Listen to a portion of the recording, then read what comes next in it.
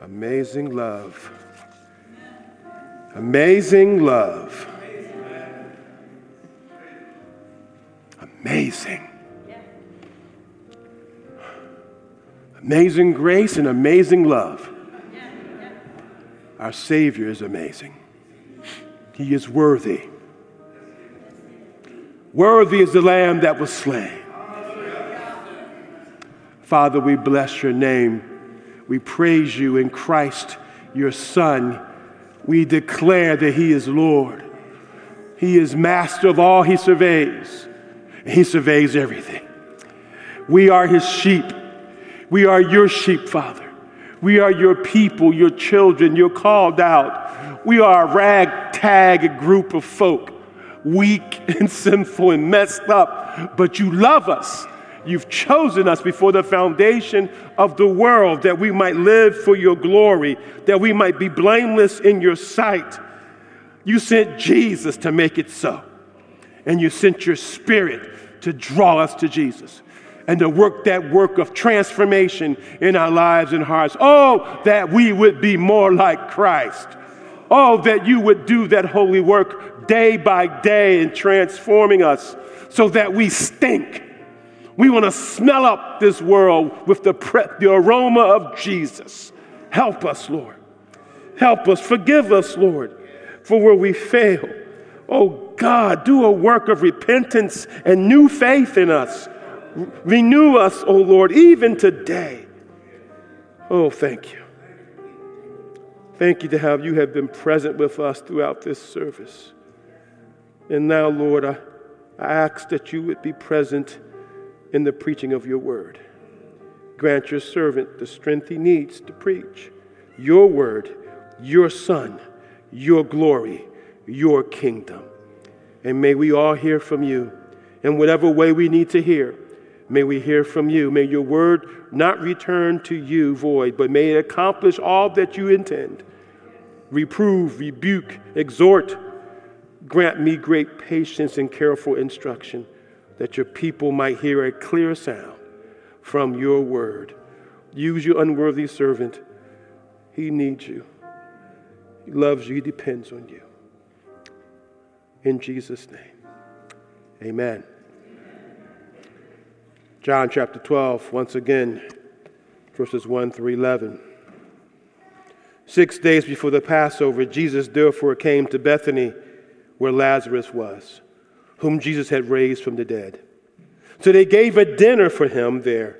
Martha served, and Lazarus was one of those reclining with him at table. Mary therefore took a pound of expensive ointment made from pure nard and anointed the feet of Jesus and wiped his feet with her hair. The house was filled with the fragrance of the perfume. But Judas Iscariot, one of his disciples, he who was about to betray him, said, "Why was this ointment not sold for 300 denarii and given to the poor?" He said this not because he cared about the poor, but because he was a thief.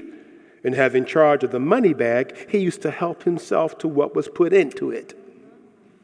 John just tells it like it is. Jesus said, "Leave her alone so that she may keep it for the day of my burial. For the poor you always have with you, but you do not always have me."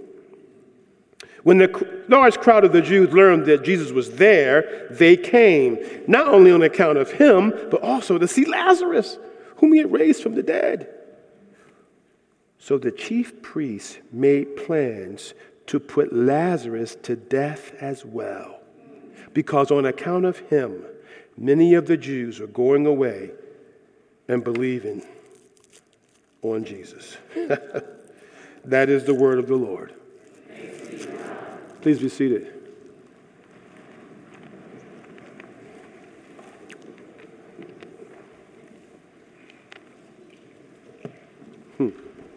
Thank you. Praise team, that was, God used you profoundly. Thank you, thank you, thank you. You stink. You ever have someone tell you that? Now, they can mean two things by that statement. They can mean two things. One, you are funky. You have really bad BO. Or they could be talking about your attitude or actions in a bad light. You stink because of your attitude. Your attitude stinks, right? At that moment, they are not your fan. you know what I mean? Now, forgive me, but I'm old school. There was a Looney Tunes cartoon. I don't know if it's Pepe Le Pew. Anybody remember Pepe? Come on, am I the only one? Thank you, Pepe Le Pew. Now, Pepe, you remember Pepe? Pepe was this skunk this was in France, supposed to be in France, and Pepe was French. And Pepe fell in love with a black cat that he thought was a skunk, okay? And Pepe, man, that boy could pitch some woo. He knew how to lay the rap on. Pepe, flowers and candy. He was wooing her, and he couldn't understand why she kept running away from him. Pepe was in love, man. He wanted her, and she was like, no. And so Pepe realized something that was strange. Every time he came to town, humans would go, Le Pew, and they'd run away. Le Pew. And so Pepe said, okay, this is getting on my nerves. Why do they keep saying Le Pew? So he got a dictionary out. Put his reading glasses on, he's reading what pew means. And he starts reading, he goes, no, sacre bleu, I am not the pew. No, I cannot be a pew. No. This is not true. I am not the pew. Close the book, goes back to town. The people do it again. Le Pew, Le Pew. The cat runs away. And then Pepe stands there, and it dawns on him. He realizes it hits him like a ton of bricks. He stands there and says, it is true. I am a pew. I stink.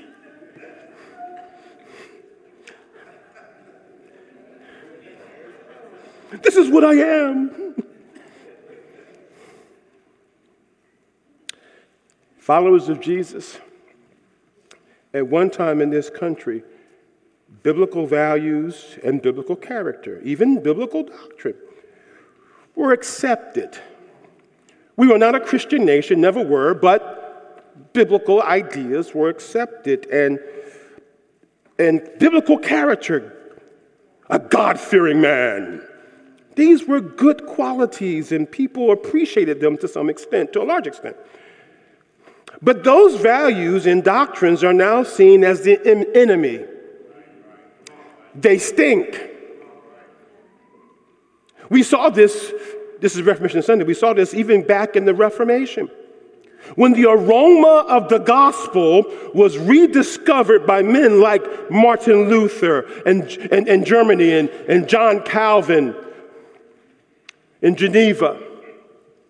People of that day were hungry. The gentry was largely poor, and many people were starving physically and spiritually. They didn't have the Bible in their own language, and many were just hungry for God and hungry for hope. And they were coming to the Roman Catholic Church of that day, and they did not find help. This is history now. I'm not picking on anybody. This is history.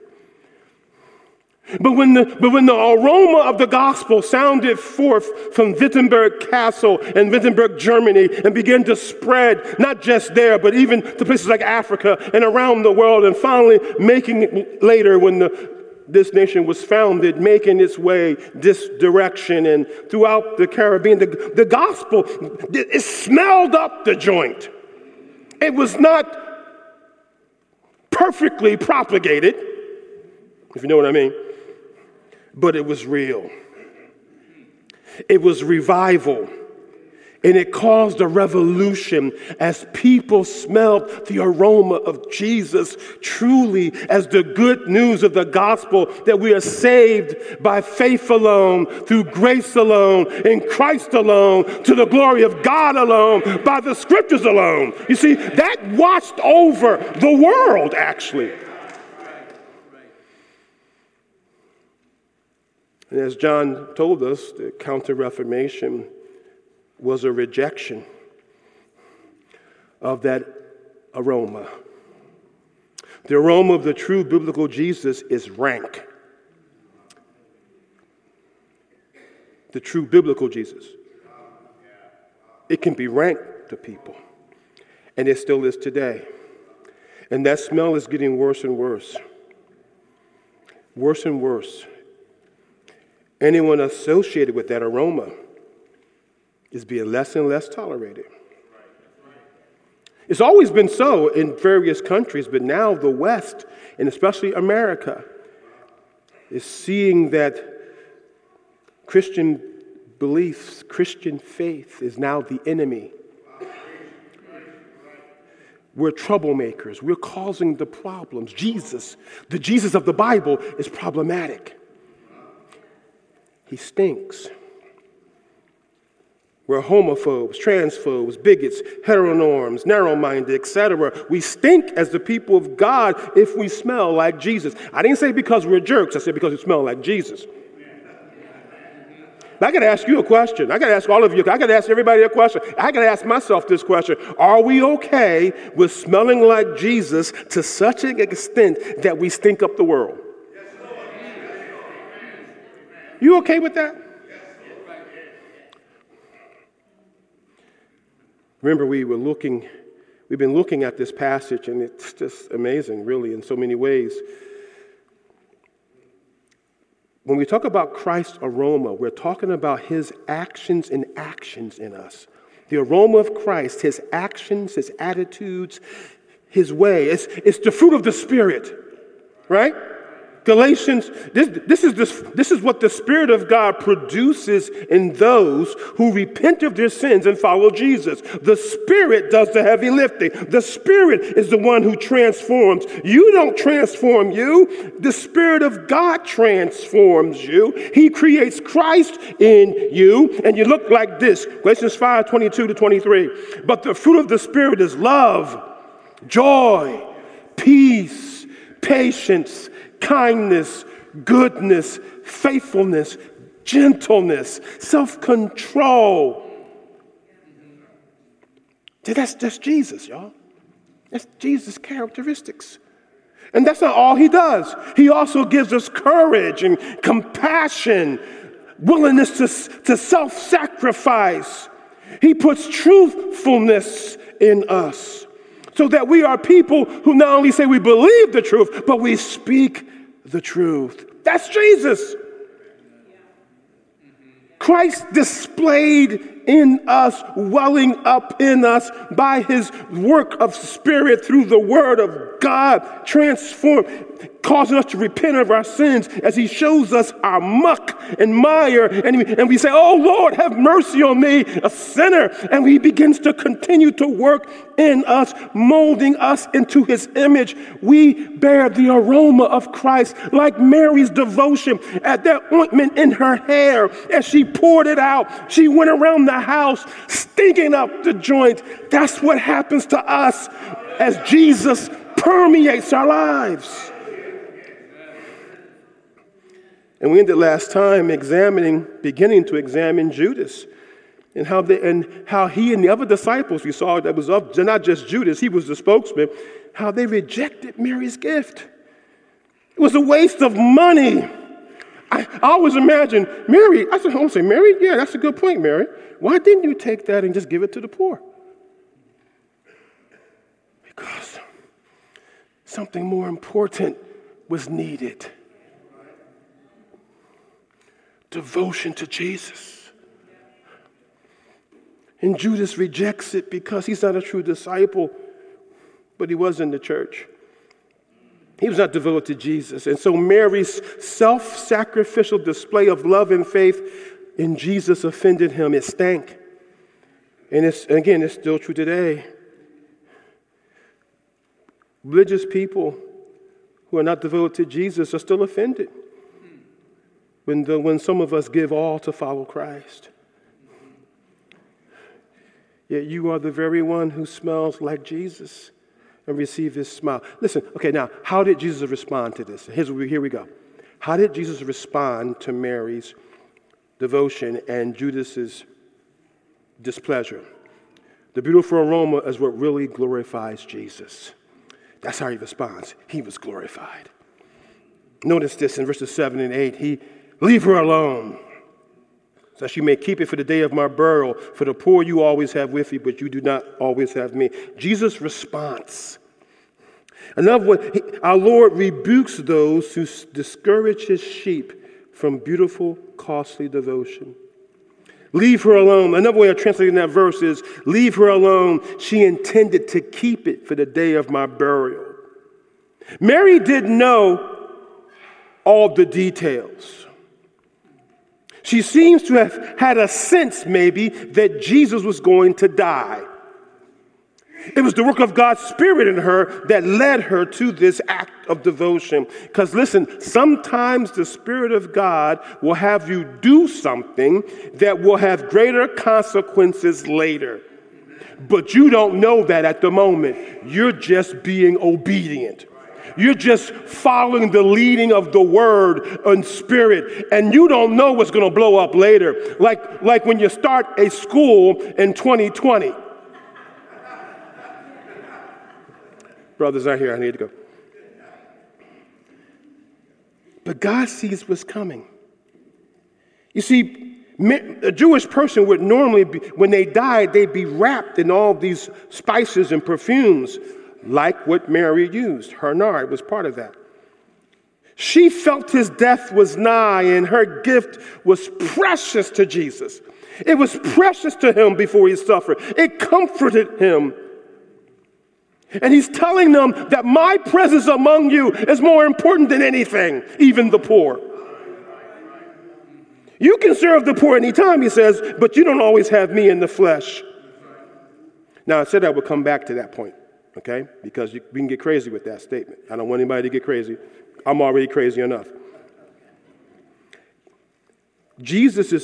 God is the priority. Love the greatest commandment is what? Love the Lord your God with all your heart, soul, mind, and strength, right? The second is love your neighbor as yourself. There are not two great commandments. There's one great commandment, God, loving him. But when you love God, because remember, we love him because he first loved us. When you are saturated by the love of God in Christ, when you are overwhelmed by the fact that you being a sinner have been given royal privilege, when you being a sinner have been welcomed into the house of the Lord, when you being a lame, beat up, broke down human being that you are, have been welcomed and will be glorified in the presence of God. When you let that wash over you, you find yourself loving God for it. I think we don't love God because we don't realize just where we are. But the second thing should happen. When you love God truly, when his love is living in you, what naturally happens, and this is where I think sometimes we don't really know what the love God means. The natural thing is the second greatest commandment. That you love your neighbor. That you love your neighbor. You love, yes, the poor. You see, sometimes I think we've done this. We've talked about loving God and being doctrinally pure, and yet we've turned that almost against what it means to love the poor. That shouldn't be. Or to care for the poor, or those less fortunate, or just your neighbor. The person who lives next door to you or across the street from you that you never speak to. Someone just convicted me recently and how busy I can be and don't have time to talk to my neighbors. I don't have time to care. People, I don't knock on their door. I haven't seen one neighbor in some time now. I knocked on his door last week and he didn't come to the door. But I hadn't seen him for weeks. He's an older man, and I didn't really care. I was busy, see? I was running around.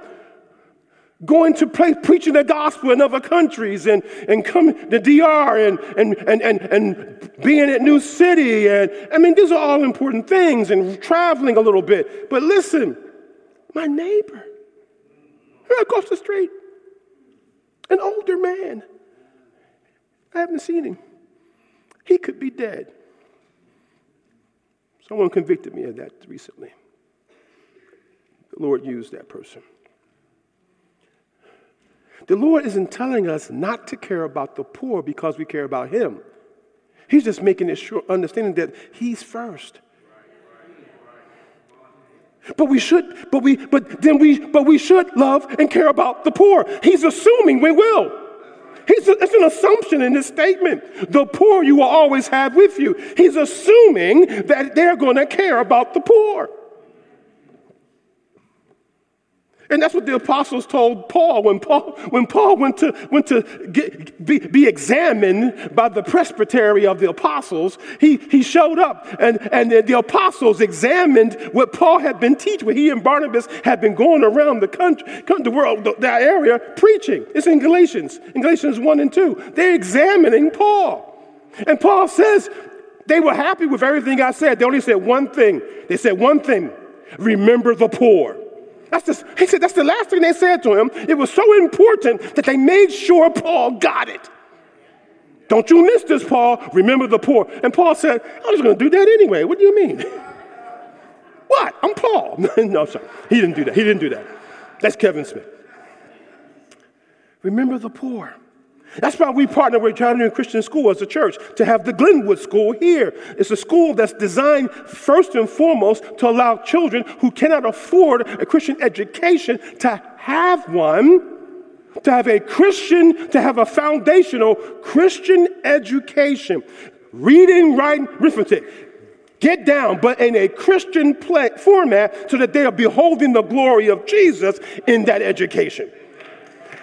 And they can go anywhere after that, any middle school they want to, any high school, but the foundation is being laid. That's why we do that here at New City. It's not possible for the poor to rise out of poverty without education. That's why we tutor.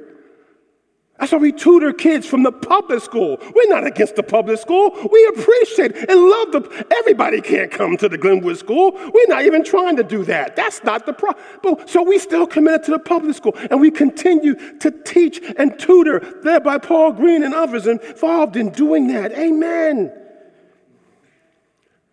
That's why we continue to have people, and people come to our church office and they need help. We do what we can to help them, to pay their bills. But more than that, we want to give them Jesus.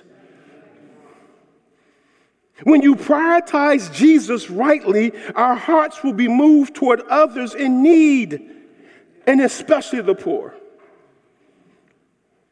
You can't love God. And we've done that in this nation. All of our right theology, and I believe in right doctrine. It reveals God. It reveals His ways. If you get that wrong, you don't know anything. It reveals Jesus. Right doctrine reveals Jesus. Because when you say Jesus is Lord, that's doctrine. You can't get anything right. But listen, that doctrine should move us to love. 1 John 4:20, if anyone says, I love God and hates his brother, he is a liar. For he who does not love his brother whom he has seen cannot love God whom he has not seen. If you look at your neighbor and say, I got no time for you and I know you're hurting, there's no love of God in you. Where's the love of God? If you look at your brother in this church, no matter what race or color they may happen to be, and you look at them and you say, you're not my people, I can't reach out to you because you're not like me, then where's the love of God in you? I think so much of the church, I think we just, like you said, Elder Tolliver, we've gotten what it means to love God wrong. So we don't love our neighbor. We don't love the poor like we could and should. I'm just wondering. I'm letting you in, wondering out loud. Jesus was rich and be paying poor, that he might make the poor rich in God.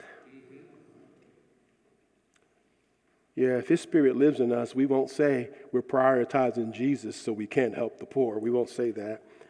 Our heart will be moved for the plight of the poor and those who are in need, and by God's kindness, we might lead them to the true riches found only in Jesus. Because listen, brothers and sisters, we should be involved in different ways, and whatever way God has gifted you and given you. But what does it profit a man to gain the whole world and lose his soul? We can never forget the gospel. It's the most important gift that we have to give. Jesus is the great gift. Now, all that we do to help other people, if we don't point them to Jesus, we failed.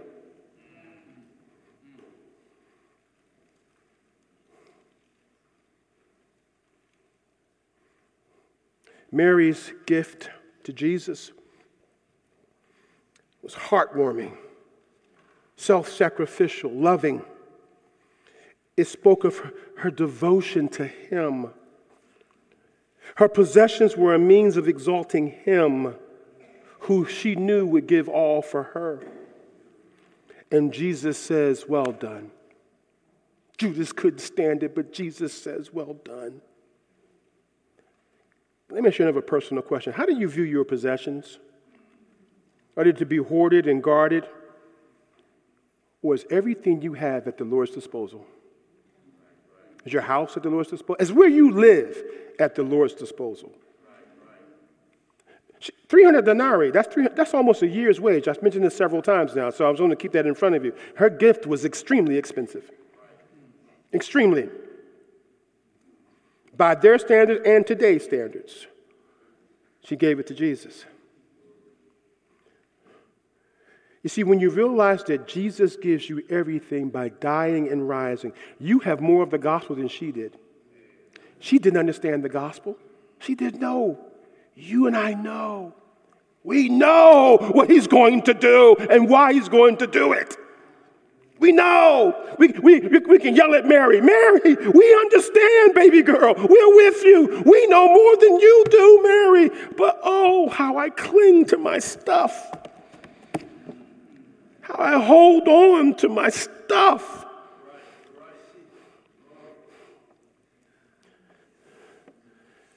But when I wake up, when I have my moments of sanity, the Spirit of God breaks through, I realize this stuff is nothing compared to what Jesus has given me. This stuff is nothing compared to who he is for me and for all who believe. He is the gospel's ultimate and greatest gift. And when I realize that he's the gospel's ultimate and greatest gift, this world's treasures gets in its proper place. And I can hold it loosely. See, you're going to value something. You're going to value something ultimately. And then whatever you value ultimately, you will cling to it. You will hold tight to it. And if anybody touches it, you will go after them with everything you got. If that thing is not Jesus,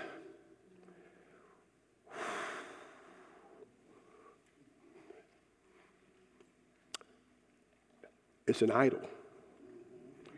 And idols destroy you. Idols hurt you.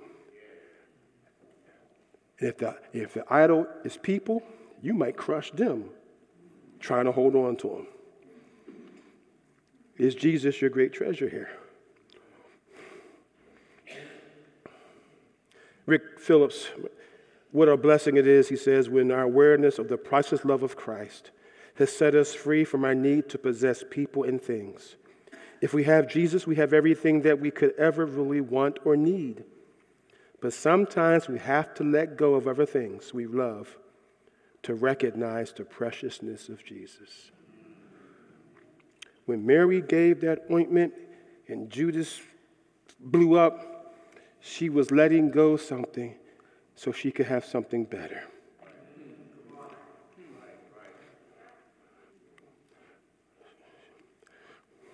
By the way, Just so you know, according to Matthew 26, it was after this event that Judas decided that Jesus was not the Messiah he wanted. He went to the chief priests to agree to betray him for money. After this moment,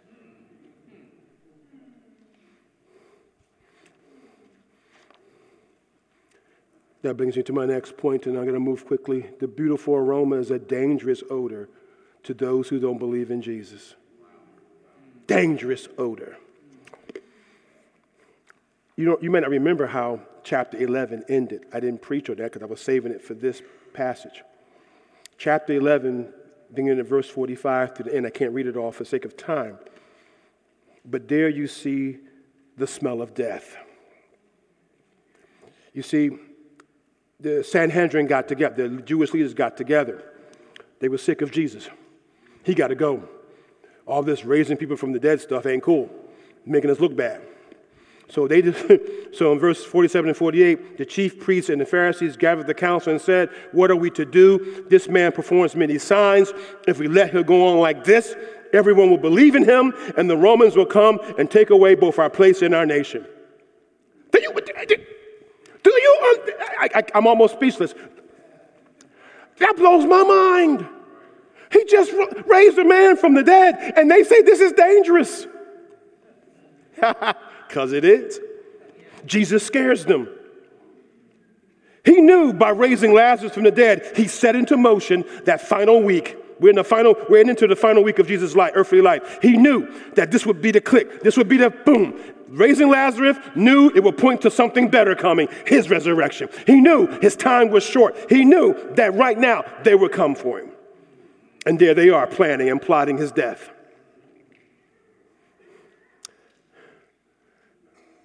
They were concerned, verse 48 shows, that if people continued to follow Jesus, there would be an uprising against Rome. They were afraid that the people would revolt, that the people would say, "We're done. Here's our Messiah. Let's go. Be free. We're going to free ourselves from Roman tyranny." And then the Romans will come and take away both our place and our nation. Did you catch that? Both our place and our nation. Their place means their positions of authority. Jesus had to go because he would get in the way of their ambition and power. Jesus is always in the way of ungodly ambition and power. He's always in the way. He had to go because he would keep them from achieving their goals, their career goals, and their comfort goals. He would keep them from being in place of power. Is Jesus against power? He is power. He's against ungodly wielding of power and position. He stank to them because he didn't get excited about the rich and the powerful and the popular like us. He could not be bought. He raised up the poor. He stood against those who would oppress others. You see, comfort and wealth were not his motivation. It was the kingdom and glory of God. And we face the same temptations. But don't look at them, those Pharisees, and think that you're not like them. We still face those temptations. How many Christians have compromised their faith in Jesus in order to be more comfortable or to get a promotion or to be liked? More and more we're pursuing, I feel like the churches are pursuing to be liked. Are you being tempted right now to pursue to be liked and to be popular and to be welcomed? You should not go out of your way to make people hate you. That is not Christian, by the way. But when you pursue people to like you, when you make them the standard for your self-esteem, when you make, oh, help me, Lord.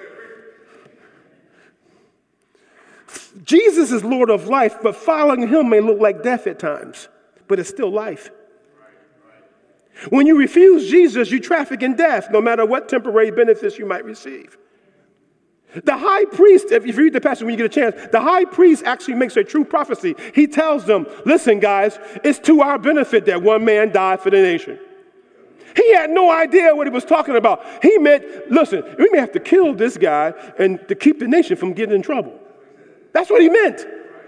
But John says he was prophesying, but didn't know it because Jesus would die for the sins of his people. He would die for the nation, but he didn't understand what he was saying.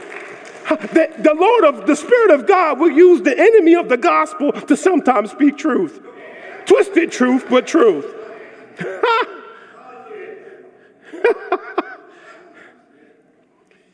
You see, getting rid of Jesus looks like a good idea because you don't have to give an account to anyone anymore. If I get rid of Jesus, I get rid of God. I don't have to give an account. I can do what I want. Cornell, I can do what I want, all I want, because it's all about me. It's all about me. Get rid of God, there's no more accountability. I can identify myself any way I want because it's all about me.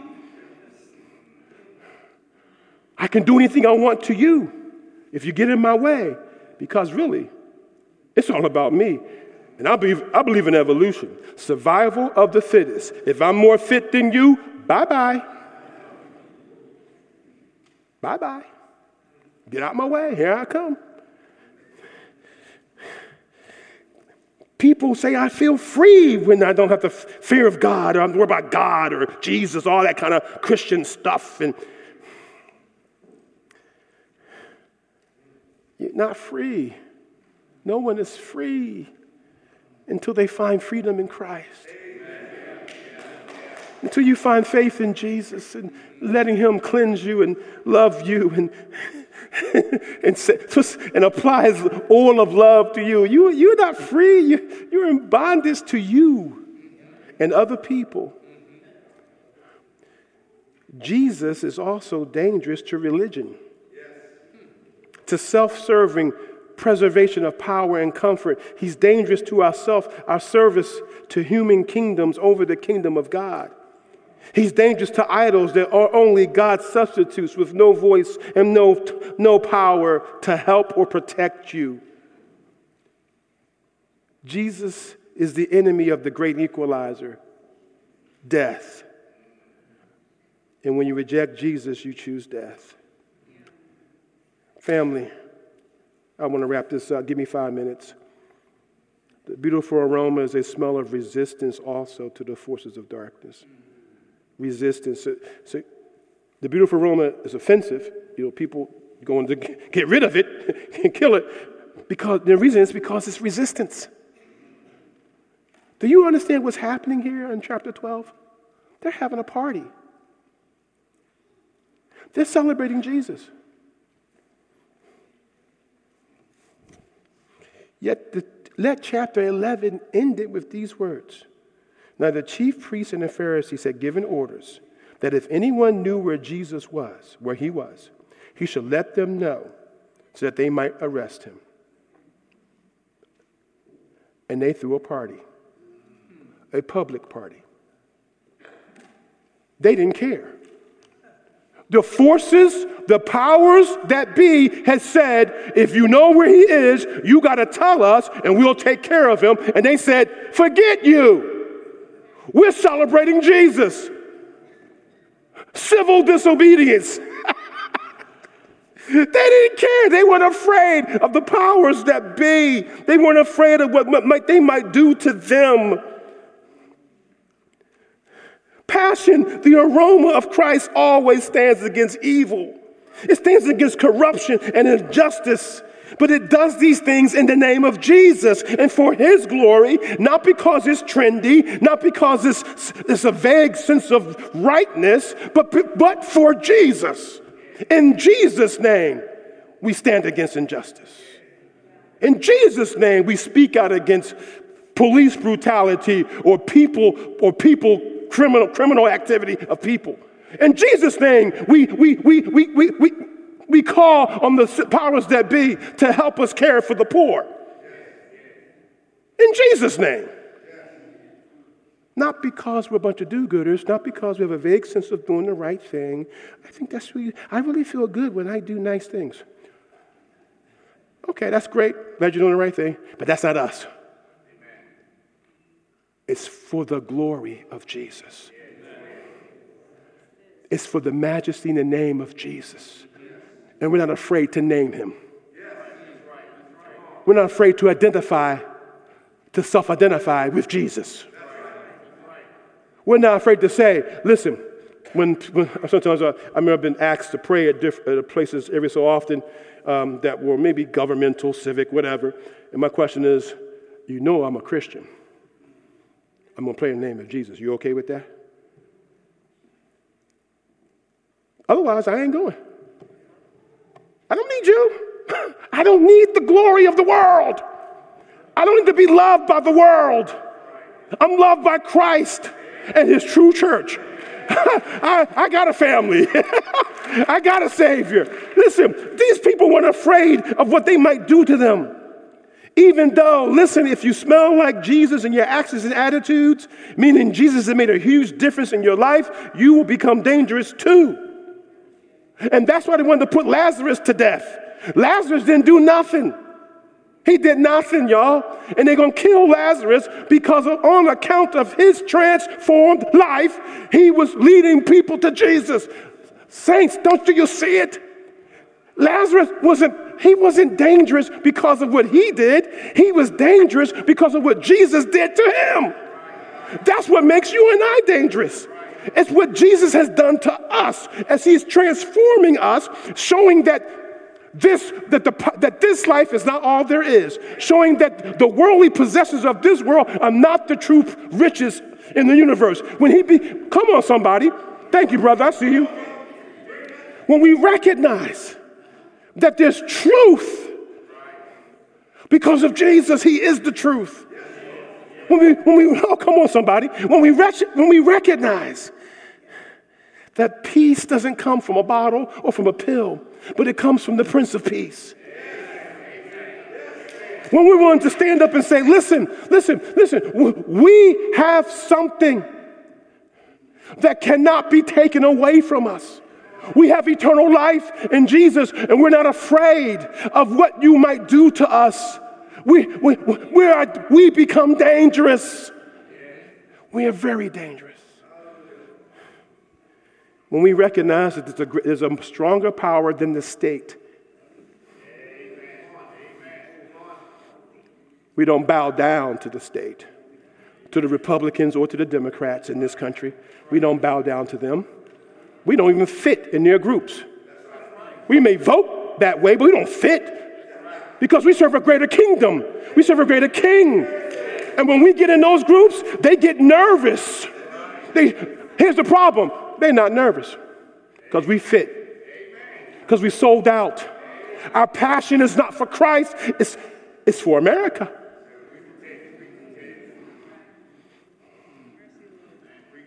I love my country, but I love the kingdom of God a whole heap of a lot more.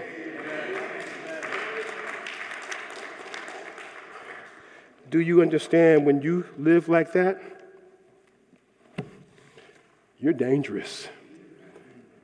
And the forces of darkness are going to come for you. But fear not, little flock. It is the Father's good pleasure to give you the kingdom. Fear not, fear not.